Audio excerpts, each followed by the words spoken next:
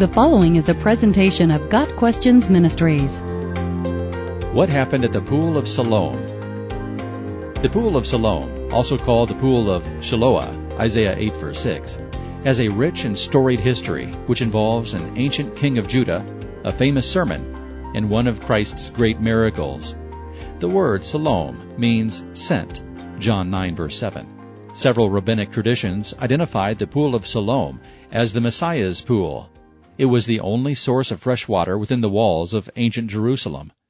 The Pool of Siloam was built by King Hezekiah in the 8th century B.C. in order to provide water to Jerusalem even in the event that the city was besieged. The pool was fed by a tunnel Hezekiah cut through almost 2,000 feet of solid rock from the Gihon Spring, also called the Virgin Spring. The spring, which produced a flow of water about twice a day, was located on the east side of Jerusalem, outside of the wall, and on a slope leading down to the Kidron Valley.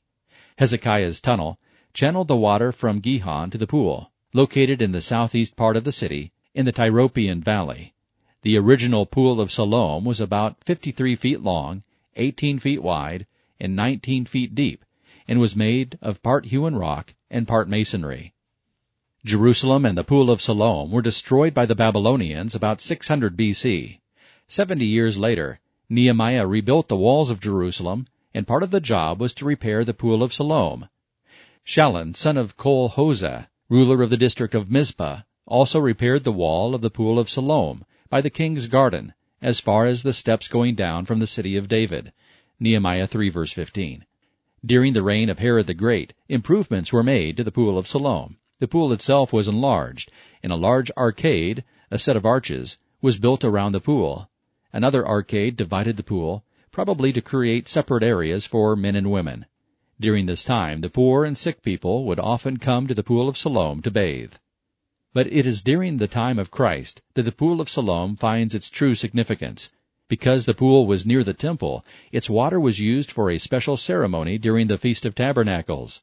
Every morning, during that joyful feast, a priest would take a golden vessel to the Pool of Siloam, fill it with water from the pool, and bring it back to the altar amid the shouts of the people.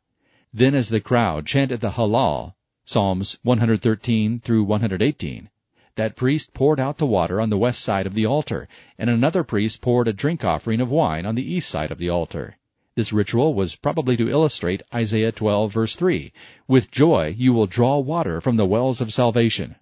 However, on the 8th and final day of the feast, the ritual was not repeated, and that is exactly when Jesus chose to make a startling announcement. On the last and greatest day of the festival, Jesus stood and said in a loud voice, "Let anyone who is thirsty come to me and drink. Whoever believes in me, as Scripture has said, rivers of living water will flow from within them." John 7 verses 37 and 38. On the one day of the feast, when no water was poured, Jesus stood up and filled the gap. The water he offers, the Holy Spirit, verse 39, is better than the waters of Siloam. In offering the water of life, Jesus identified himself with the rock in the wilderness that gave water to the Hebrews.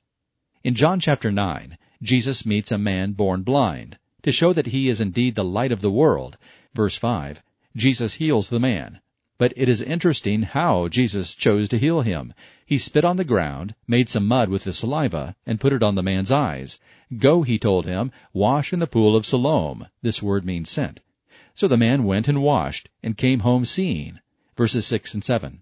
So the blind man was sent to a pool called Sent, by the one who was himself sent by God into the world.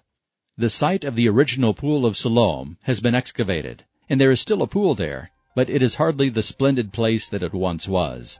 Still, we have the biblical record of the Pool of Siloam, a place that was used by kings and priests and by the Messiah himself. The one sent by God to be our Savior used the Pool of Sent to prove that he is the light of the world and to offer the living water available only through him.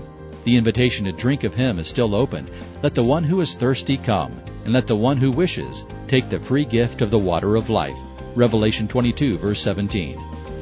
Got Questions Ministry seeks to glorify the Lord Jesus Christ by providing biblical answers to today's questions.